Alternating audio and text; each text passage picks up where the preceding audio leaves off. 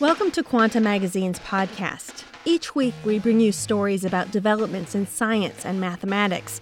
I'm Susan Vallet. This week, mathematicians and social scientists have developed tools to help fight gerrymandering.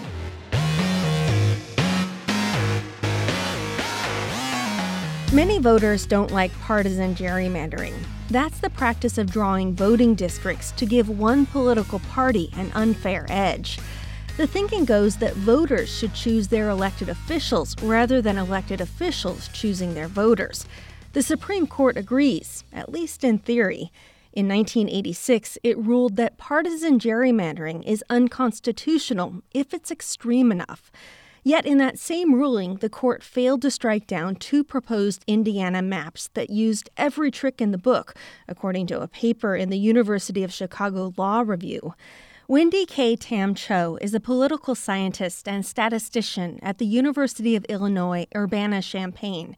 She says in the decades since that 1986 case, the Supreme Court hasn't thrown out a single map because of gerrymandering. Right now, even though partisan gerrymandering is unconstitutional, we've never declared a partisan gerrymander. So it's unclear what that, if you're never going to declare a partisan gerrymander, what is it that's unconstitutional? The problem is there's no such thing as a perfect map. Every map will have some partisan influence. So how much is too much? In 2004, the Supreme Court called this an unanswerable question, rejecting nearly every available test for gerrymandering. In the meantime, many experts say the maps are growing more and more biased. Now, new quantitative approaches could help set a concrete standard for how much gerrymandering is too much. In November of last year, some of the new approaches helped convince a United States District Court to throw out Wisconsin's State Assembly District map. It's the first time in more than 30 years that any federal court has struck down a map for being unconstitutionally partisan. That same case is now bound for the Supreme Court. Cho says a key issue comes up in these cases. Will the Supreme Court say, here is a fairness standard that we're willing to stand by? And it hasn't done that. And it's not clear if it will or not, but if it does, that's a big statement by the court. Political and social scientists and lawyers have been leading the charge to bring quantitative measures of gerrymandering into the legal realm. But mathematicians may soon enter the fray. A workshop will be held this summer at Tufts University. One main goal is to train mathematicians to serve as expert witnesses in gerrymandering cases. More than 1,000 people have applied to take part in the workshop, far more than expected. Gerrymanderers rig maps by packing and cracking their opponents. In packing, you cram many of the opposing party's supporters into a handful of districts where they'll win by a much larger margin than they need. In cracking, you spread your opponent's remaining supporters across many districts where they won't muster enough votes to win. Sometimes these gerrymanders are easy to spot. To pick up the right combination of voters, cartographers may design districts with bizarre shapes. This was the case with the salamander-shaped district that gave the practice its name. Massachusetts Governor Elbridge Gerry signed it into law in 1812. Tufts mathematician Moon Duchin, one of the workshop's organizers, says in some gerrymandering cases, the Supreme Court just throws up its hands. They've stated repeatedly that bad shapes are an indicator, like sort of crazy-looking shapes are an indicator of bad intent, but they just don't know how to decide what shapes are too bad. It's one thing to say bizarre-looking districts are suspicious, and another to say precisely what bizarre-looking means. Many states require that districts should be reasonably compact wherever possible, but there's no one mathematical measure of compactness that fully captures what these shapes should look like. Instead, there are a variety of measures. Some focus on a shape's perimeter, others on how close the shape's area is to that of the smallest circle around it, and still others on things like the average distance between residents. The compactness problem will be a primary focus of the Tufts workshop. The goal is not to come up with a single compactness measure, but to bring order to the jostling crowd of contenders. Duchin says the existing literature on compactness by non-mathematicians is filled with elementary errors and oversights. She says some compare two measures statistically without realizing that they're essentially the same measure in disguise. Duchin says mathematicians may be able to help, but have to go beyond simple models and take into account real-world constraints. We are absolutely fundamentally motivated by being useful to this problem, not by publishing, but by having an impact. So we've been working really closely with civil rights groups and legal groups and political scientists, trying to understand what courts want. Because of the flood of interest, there are plans for several satellite workshops across the country over the next year. Ultimately, Duchin says, the workshop organizers hope to develop a deep bench of persuasive, well-armed mathematicians with expertise in gerrymandering. A compactness rule would limit the range of tactics available for drawing unfair maps, but it wouldn't fix everything. For starters, there are a lot of legitimate reasons why some districts aren't compact. In many states, district maps are supposed to try to preserve natural boundaries, like rivers and county lines, and they must comply with the Voting Rights Act's protections for racial minorities. These requirements can lead to strange-looking districts and can give cartographers room to gerrymander under the cover of satisfying these other constraints. More fundamentally, drawing compact districts gives no guarantee that the resulting map will be fair. A 2013 study suggests that even when districts are required to be compact, drawing biased maps is often easy and sometimes almost unavoidable.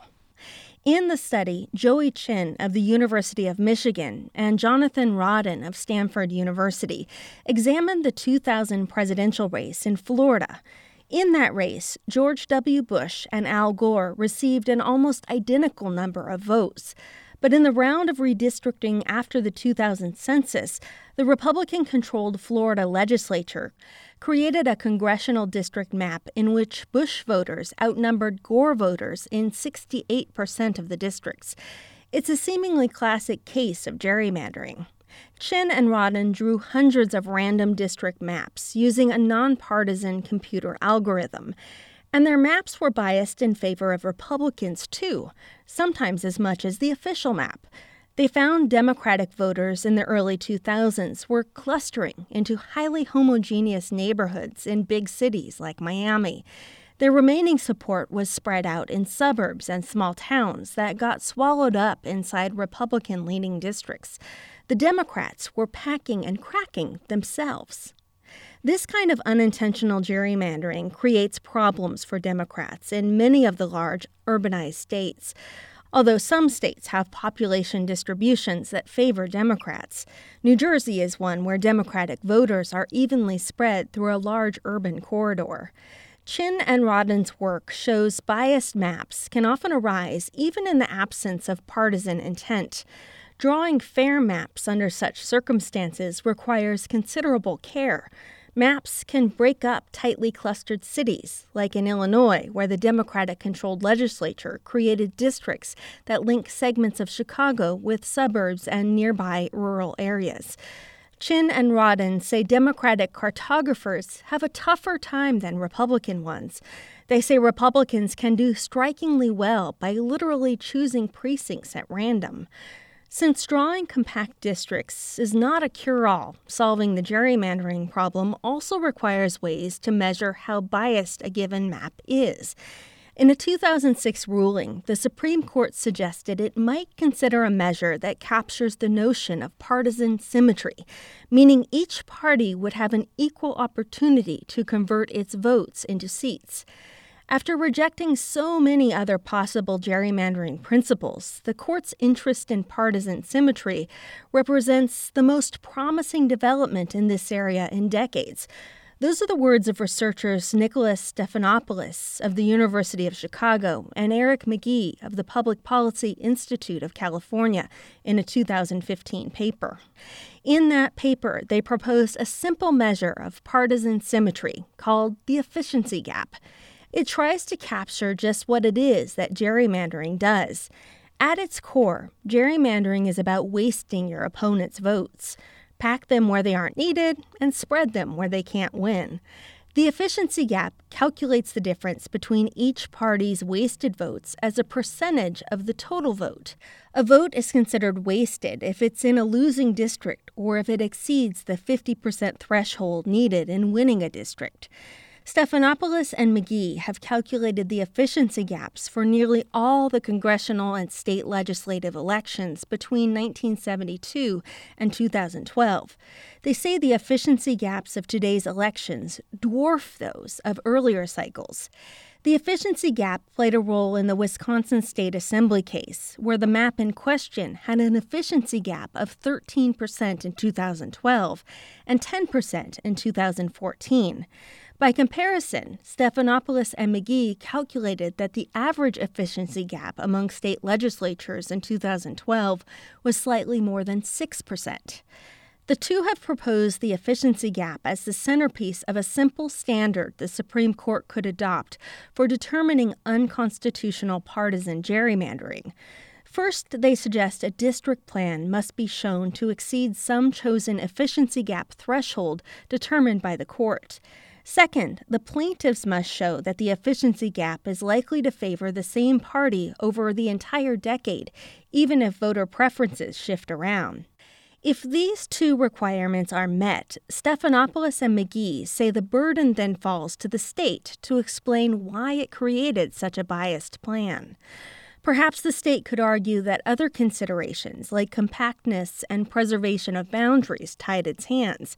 The plaintiffs could then rebut that claim by producing a less biased plan that performs as well as the existing map on measures like compactness.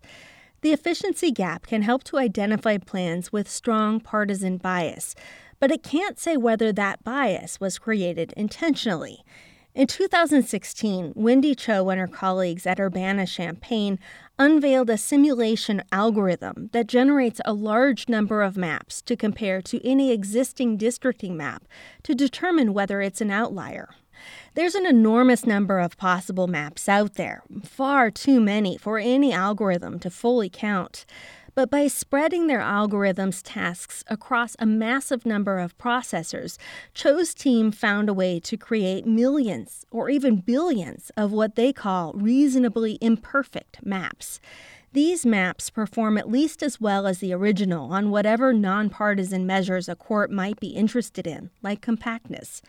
In their paper, Cho's team used their algorithm to draw 250 million imperfect but reasonable congressional district maps for Maryland, whose existing plan is being challenged in court. They found nearly all of the algorithm's maps are biased in favor of Democrats. But the official state plan is even more biased, favoring Democrats more strongly than 99% of the algorithm's maps. This result is extremely unlikely to occur without intentional gerrymandering. In a similar vein, Chin and Rodden have used simulations to suggest that Florida's 2012 congressional plan was almost certainly an intentional gerrymander. Their expert testimony contributed to the Florida Supreme Court's 2015 decision to strike down 8 of the plan's 27 districts.